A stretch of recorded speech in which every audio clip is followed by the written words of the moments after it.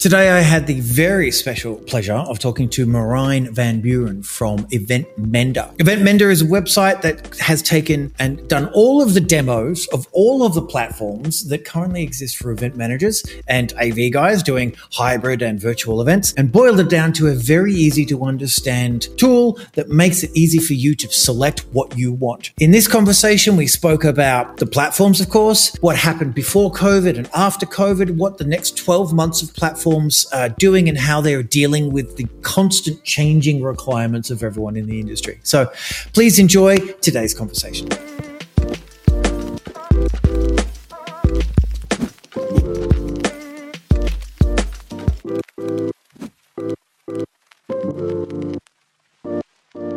So, Merijn, thank you so much for joining me on the Better Podcast. Thank you so much, Benjamin. It's a pleasure to be here and honored to be your guest. Oh, honored. For those who don't know you, can you please tell us a little bit about yourself? Yeah, of course. I like to keep it short and to the point. My name is Merijn van Buuren, and recently I started Mender, which is a platform that brings together event professionals and event service providers, in this case, specifically event tech platforms. Do you have an events background, or where does that sort of desire for the events platform come from? I've always been a tech person. Like, I have a big affection for technology, so that's one part. More the event side. I started very early in like music. A lot of actually event professionals I talk to, they also started as a DJ, kind of introduces you to the scene.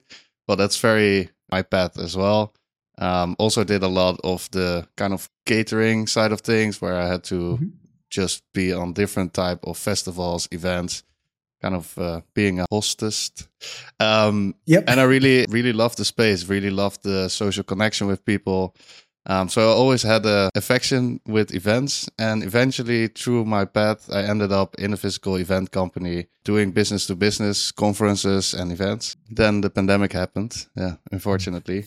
But for me, that gave actually the biggest opportunity I've ever had, because no one in the company knew what to do. And because I had quite a tech background, and in the past, I actually helped blockchain investors meet via Zoom, so they didn't have to travel all the world to hear a pitch. And I thought, like, why don't we do something like this? And I had 2 weeks to pretty much fix the biggest event of the year because it was due in 2 weeks. They had no solution. Everything was canceled. Oh, man. But all the sponsorship value was already, spent on everything to make the event happen. So they couldn't really afford to pay back the 2 million of sponsorship value that was involved at that time. And I was like, I'll find a solution. 2 weeks, fine, let's make it happen. Didn't know a lot at that point, but I went on a journey. I quickly realized Zoom wasn't really the right thing, because our exhibitors really needed to have a booth. They needed to connect and network outside of just the sessions. And then, we found a solution, made it happen, retained all the sponsorship values. A lot of happy people, because we were the first in the industry to do it. It was exciting. Obviously, we failed in a lot of ways, but we actually did a successful event. Learned an awful lot. And then another company approached me and was like, hey, you did this for them. Can you do that for me? And that's where I really started for myself. More or less like a intermediate/consultant to help physical event companies transition to virtual. And that's how I eventually got to the idea, like, there's so many platforms out there. A lot of event professionals, including myself, actually struggle with the vast majority or the vast amount of platforms that are out there, and really kind of translating what your event goals are to what platforms you actually need, and to just stay on top of whatever is going on, because it's a quickly changing industry. Features are rolled out like madness. So every time the whole kind of transitions, some platforms merge with each other, other platforms come up. There are still new platforms coming up. Can you imagine that? And some also leave the space. So it's constantly changing. And for me, as someone who loves tech, it's already challenging. But for an event professional, like, they're already busy enough just managing the event, making sure that everything is on place. They don't have the time, energy, or even the will to really do in-depth research, stay on touch and up to date with all those platforms. And there's not a place where you can do that. So I thought that needs to be there. And that's where Event Mender actually came in. That's awesome. It's funny, we have a very similar sort of beginning, I also DJ'd. The first events I ever put on were dance parties, raves, back in the very, very early 2000s, very late 90s. Yes, I'm showing my age there. And then I also went into catering as well. So funny little thing. It sounds like that event, 2 weeks to produce a massive event, very much a trial by fire. And I can see how that would have been an inspirational lead, like sowing the seed of like, I need to find a solution that fits my needs right now, super, super quick. And then, as you said, all of these events, platforms just popping up overnight, building features, trying to outdo each other. Suddenly there's quite literally hundreds of platforms. Obviously, that's why you built Event Mender, as you said. So could you tell me a little bit about sort of, I mean, I understand why it needs to exist, but sort of what actually Event Mender does? What we currently do with the platform, or what we are able to do, is not yet where I want it to be, but we are already able to kind of narrow down all the platforms that are out there to platforms that only match your restrictions. So it's not really tailored to your event goals yet. We're working on that. Requires a lot of data and making sure it actually makes sense and in the near future. But right now we can say like, okay, how big is your event going to be? Not all platforms support infinitive type of attendees that can be there. Some are actually tailored for smaller events. Some are more for the bigger ones. And if you have an event for 50,000, you don't want to get a demo of a platform that is limited to 5,000 attendees, for instance. Then we have kind of the duration. This mainly also impacts the price of the platform for some platforms, depending on their monetization. So that is something we take into account. Is it only half a day? Is it multiple days? Is it maybe a 365, quote unquote, always on community that you're trying to launch? And then more on the experience side, like what are you trying to achieve? Is it going to be what I call a 2D platform, which is pretty much like a LinkedIn or a Zoom, where you don't have any 3D elements. It's, very easy to use, great interface. Some people want a bit more of the 3D, or maybe even go all the way to the virtual, completely immersed. That's obviously up to them. But then, for us, we kind of help them to already bring it down to those. And then what is the level of support you require? Some event professionals have been doing a lot of virtual events. They have an in-house tech team that can do pretty much everything, setting up the platform, tech support during the event. Some organizers don't. So in that sense, what is really your requirements in terms of support?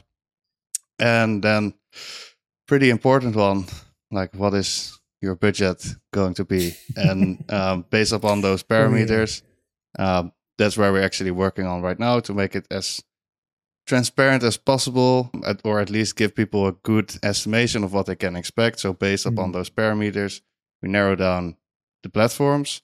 And the next step there is to kind of also calculate the price that it's more or less going to cost based on those parameters. And then we have a whole list of all the features within that platform, so they can really look at the platform and say, oh, they have all the features I also want.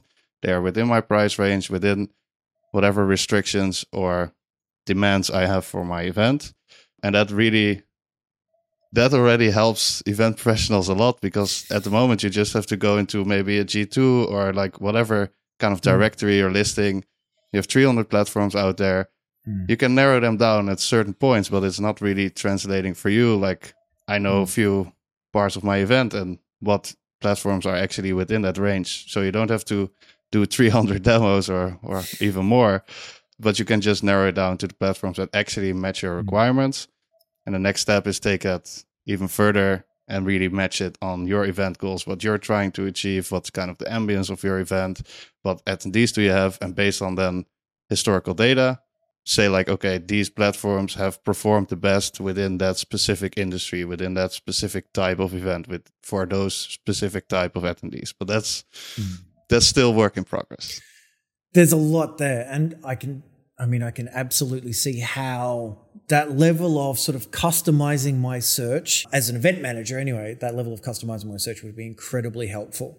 I won't lie, I have thought about trying to build something like this myself, but looking at the amount of work involved, I'll leave it to someone like you. Let's talk a little bit about some of the platforms. In my view, there's really pre-COVID, post-COVID platforms. There's a lot of these big enterprise systems like Cvent and stuff like that who were around for a long, long time before, even Hopin, for a time before COVID hit, where everyone went virtual. And they had a certain offering where it was, I believe, very, very expensive. It was really only for enterprise level stuff. And then of course you had the Zooms and stuff, which was just for call. And then post-COVID, you had 150,000 new platforms come out. Where, in your experience, where was kind of the inflection point for COVID? I know potentially, Bettercast was built from out of COVID because I personally couldn't find any system for my wife's event that was under $50,000, right? So that was, I went, oh, well, screw it, I'll just build myself. But where did you see an inflection point between post-COVID and new COVID, I guess, for the platforms? Where was that change happen? It was pretty much like around 6 months into the pandemic. That's where a lot of fee providers or event apps that pretty much focused only on in-person events realized like, okay, this is not going to be over as soon as we thought it was. And we really have to pivot. Like there's no other way because we need to generate income somehow. And virtual event platforms was kind of the only thing they could do at that point, at least that was how it looked like. And that's where you saw a massive influx of new platforms popping up everywhere. Like it really was like mushrooms, pop, pop, pop, pop, pop. Everywhere they came up. But you see now a few of them that kind of only took that as a, not backup option, but like a more or less desperate move. Like I have to do something because otherwise I'm going to lose my business. They are now with in-person slowly returning, being like, okay, event platform was great, but our core business is still in maybe AV, maybe in event tech in general. So I'm going to take a step from the virtual events and actually go back to what I used to do before the pandemic. So it was a big boom. And now I think it's kind of slowly stabilizing, which I think is a good thing for the industry to consolidate. Too much options is never good, but never good. There are still enough options out there, believe me. Yeah. And I think for a lot of the platforms I saw during COVID, there was a lot of the new ones seemed very much hybrid or virtual is forever now. And they didn't really think about, well, when events go back in person. Is that what you saw as well? Like a ton of these just virtual only? And that's what did you see? It was really kind of following whatever the mindset of the industry was at that point. Like before COVID, there wasn't, not a lot of people were thinking about virtual, so no one even had it on their agenda. Then they were forced into it. And at a certain point, it looked like COVID is going to stay here forever and we're never going back to in person. So for them, and also in their own best interest, they had to kind of convince everyone from like virtual is never going away. It's the only thing we can ever do, because that also generates business for them at that point, besides the fact that they believed in it. And then you saw the world slowly opening up. The first kind of smaller meetings were possible. And that's where they realized like, okay, there is still in person going on, but we have this virtual event platform and we said it's never going away. So we kind of have to make a in-between option. And that's where I think the hybrid solutions really came up. And like within a month or so, everyone was positioned like hybrid event platform and flexible for everything that's possible. So I think, it really followed kind of however the industry was feeling. They kind of tailored their marketing efforts in this case to that situation.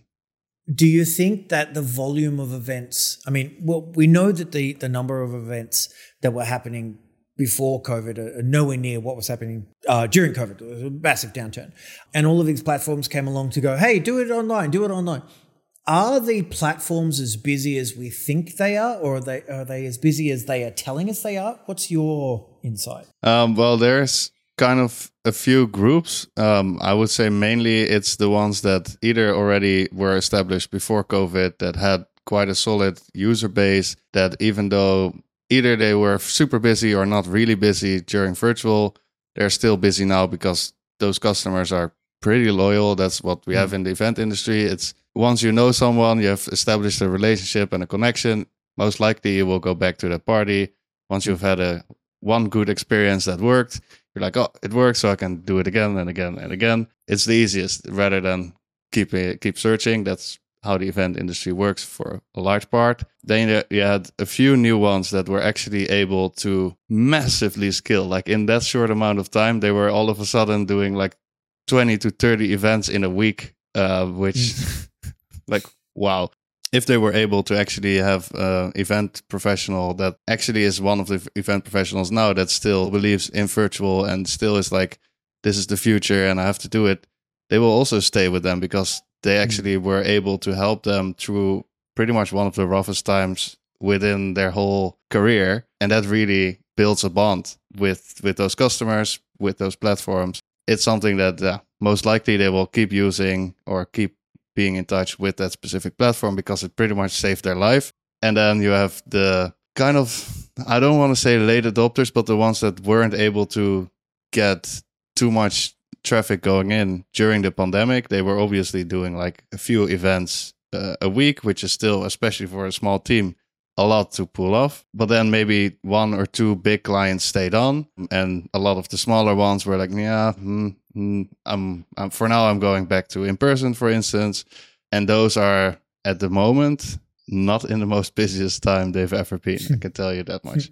So it runs the gamut a little bit. I think there are a few ones that just stayed stable, more or less stable throughout the whole period. Few that really pumped. They aren't as busy as they were during the pandemic. It's no longer 30 to 50 events in a week. It's more like an event a day, maybe 2 events per day on average, which I think is still quite a good amount of business. And then you have those that, if they're lucky, they have like 5 events in a month. And that's something you also see because you had to scale up to a capacity of your team to facilitate 50 events in a week or 20 events in a week. And now that kind of the demand drops, then you have this huge workforce with you that in most cases is no longer really what's needed to pull off the events that you're currently having to facilitate. So that's something that, especially in the bigger platforms, that really saw a huge surge. You see lately not as much, but in 2-3 months ago, there were like a few big platforms that had to lay off 20 to 30% of their employees. Just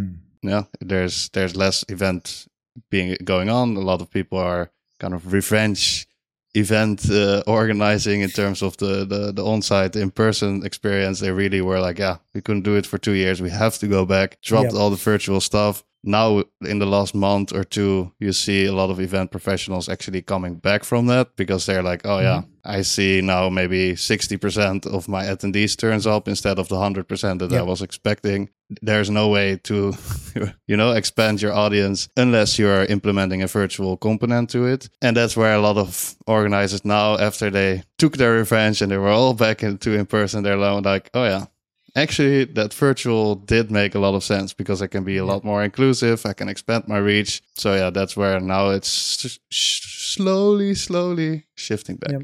And how are you seeing the platforms? So, as you said, the platforms were here saving the day. Event managers are like, now we're going back in person. Now we're realizing we're getting, 50%, 60% of the attendance we expected we would get. We expected everyone to run back, but they didn't. How are you seeing platforms adapt to that particular style of events where it's like, well, we're only looking to pick up 10 or 20% of what we expected. It's not a full replacement. Are they adapting to that?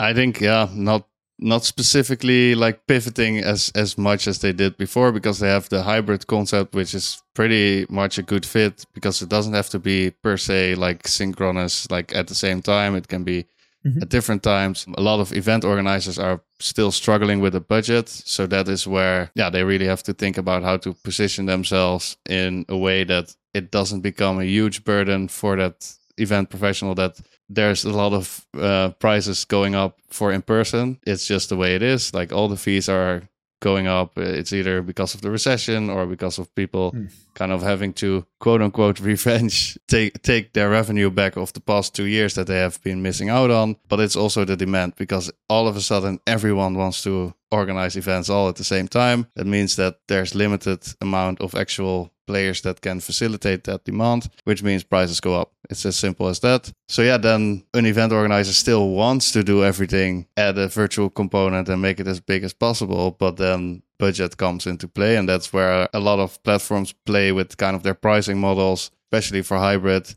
that it isn't that big of an add-on, but still provides the value that they're looking for, especially if they're quote-unquote only looking to have that 20 to 30% of attendees being added to it, not really go beyond that 100%, which is, it's fine, you know? So then in that sense, a lot of platforms are playing with their pricing models, but it's not that they're completely pivoting to a new setup. It's more that they tailor the hybrid setup that they have experienced for the past year or so, more to the current situation of the event planner. So in your experience with all of these platforms, I want to talk about kind of where there've been failures. You've mentioned budget a lot, and you know the whole impetus for Bettercast was a budget thing. It was just too expensive.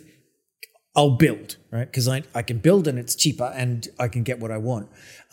Where are you seeing these platforms kind of fail production teams generally? Like where could they be picking up their game to better support them? I was wondering, like, is that more on the AV production side or production as in event production in general? So for me, I mean, I'm more interested in the AV side of things, the actual physical production side of stuff. But I guess across the board. But yeah, like where are you seeing them fail, the actual producers, the people with the cameras? Phil, I would think it's too big of a word, but one of the things that most platforms are lagging in, we are right now recording this podcast. I think it's like, it says 2160p, so like above full HD. And a lot of platforms are capped at 1080, which it is sharp enough. But if you have a 4K or maybe even an 8K camera standing on site, and you have the possibilities of 5G that kind of promise you zero lag and being able to stream 4K at all times,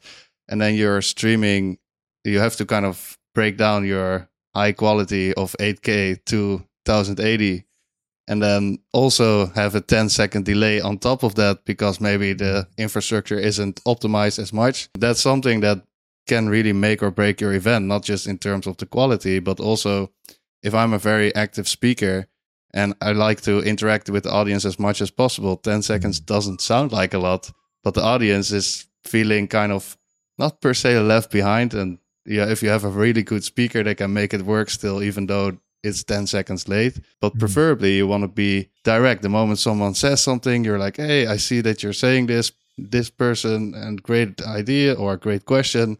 Here's my answer. So they are completely engaged and feeling part of, as if it is quote unquote in person. And that's where a lot of platforms can really improve, just because, 1080 full HD, it's great. Don't get me wrong. Like, that's what I mean. It's not failing, but that's what they really need to, in order to take it to the next level, because that AV company invested in the most expensive camera to get the best results. And then you are not able to really bring it to its full potential. And that's something you see in the AV, that they're like, could have been better. But in terms of integrations, pretty much everything is possible. You can connect to everything. Like a lot of platforms have all the different stream options you want to have. So in that sense, it's versatile. They can link up everything they want to link up.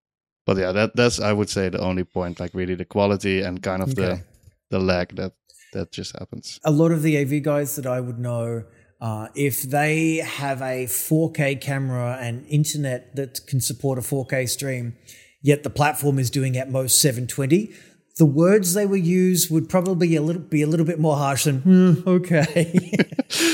Absolutely, I'm trying to keep it nice here. Keep it PG. Yeah, you would probably see that more. Correct me if I'm wrong, but you'd probably see that more in platforms pre-COVID than the post-COVID sort of platforms, where they had a large investment already in infrastructure and technology, and for them to, which 720 is fine, or 1080 max is fine at an additional cost. But the new guys are like, well, we'll just build an infrastructure that goes up to 4K and that sort of thing. So I guess that's probably where the big differentiator is. It is very rare. At the moment, you mainly see it in custom-made platforms that are pretty much for enterprises that have huge budgets to make that happen, because it does require quite some investment. But for pretty much the general platform that is available, or that is more or less scalable, as in you can reuse it for multiple different types of event and obviously change the setup and the amount of features, etc. But that is kind of standardized. They all cap out, if you're lucky, at 1080. Bettercast can do 4K. Just saying. So I think you're in a very unique position to see what are the platforms doing now to really deal with sort of the next 12 months. And I guess also event managers as well. So what are you seeing over the next 12 months happening? Because it's all the conversation is no one knows what's actually going on. No one knows what's going to happen, and no one seems to know what they want to have happen. What are you seeing people generally go towards? I've quickly mentioned like consolidation within the industry, and with that also kind of more niching down. Obviously, when we started, everyone was like, I can do any event for any type of event organizers for any industry that's out there. In some ways that is true, but I still am very much convinced that each platform has their own unique setup, which just happens to be a better match for a certain type of event organizer, a certain type of attendee, a certain type of industry, and or certain types of event. And that's where you now already see quite a few platforms that are like, I'm only for networking, I'm only for conferences, I'm only here for fundraising, I'm only here for business to business, I'm only here for content between marketing and content, and I'm only here for community building. And that's where I think a lot more platforms are going to differentiate themselves from the rest of the industry, because it is such a crowded space with all these event platforms all claiming to do all the different types of events. It just makes a lot more sense. Like, the riches are in the niches is what they say. And also, after the industry really boomed, you always see kind of a consolidation and people doubling down in the events they like to do the most, in the industry they like to be active the most. And I think that's what we're going to see a lot more happening definitely in the next year, especially in the long term. Going to be some takeovers here and there, platforms that are just going to collaborate. Few, as I mentioned, that going back to the roots of where they actually started, if they started during the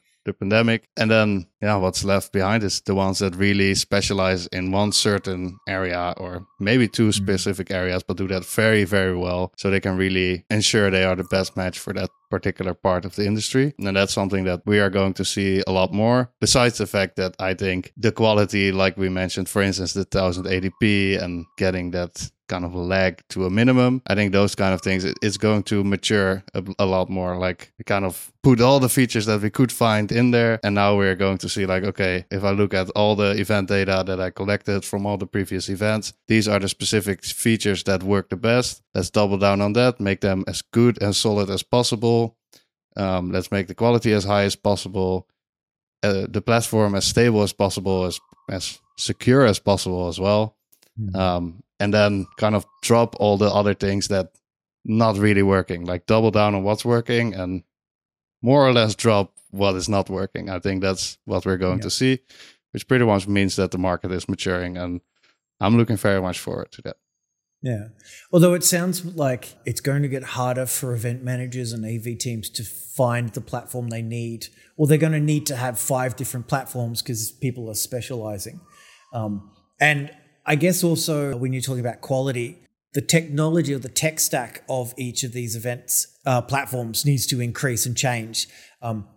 Because if you want to stream, as most of the viewers may be aware, if you want to stream a 2K stream at 2 or 3 seconds latency, like you need to use at minimum SDI or something like that, because RTMP won't cover that. That's 20 seconds type thing. And WebRTC, it's Zoom, you'll never get 4K WebRTC. You know what I mean? So I feel, it's very interesting that it's like, it's going to fracture and combine and change. It's really interesting. All at the same time. Yeah, it's gonna stay confusing, which is why people need something like Event Mender. That's absolutely Coming back true. full circle. Yeah. So I guess with Event Mender, like who's going to benefit from? Because we work predominantly with AV teams or the people who watch the podcast for AV. Is Event Mender really for them, or is it for the event managers? Like, who's going to benefit from using a service, and how does it work? There are a few kind of top users of the platform. One of the things is definitely AV providers, because a lot of event professionals, they just ask their AV provider to find the right platform, because they're like, you're the person who is in the tech space and you know what you need in order to get the best results from your recordings, from your tech setup. So you decide on the platform for me. And a lot of AV providers are like, yeah, great that you asked me, and I know a few platforms, but it's not my bread and butter to find out the right platform for you. I don't really want to do that. I just want to make a great production and not be worried about that. And that's where we help the AV providers. On the other hand, you have quite a few more individual event planners that maybe have a smaller team. They do also work with AV providers, but they kind of build more of the strategy of an event for different organizations, for different type of events. And they really struggle with giving the best advice, because they are the person that advises that corporation or that company to do an event a certain way, to build the whole strategy, design the event. And then the platform is a big part of that. And how do you take into account what the actual platform is that you're going to need in order to facilitate the experience you want your clients or the end client, the end customer, to have. And that's where they are also struggling. So it's kind of both of those audiences. In the longer term, it's going to be even a lot more, but we're slowly starting, and this is what we currently focus on. Awesome. Fantastic. Merijn, I got that right? Merijn? Almost. Merijn? Sorry. Thank you so much. How can, is it eventmender.com? That's correct. And you can always find me on LinkedIn. That's like the platform I'm pretty much mainly or only actually active on. Happy to take a direct message in a chat if you have any questions. I'm here to help the event industry, so feel free to reach out. Fantastic. And thank you so very, very much for talking to us on the Better Podcast. I really appreciate your time. Thank you so much for having me. It was a pleasure.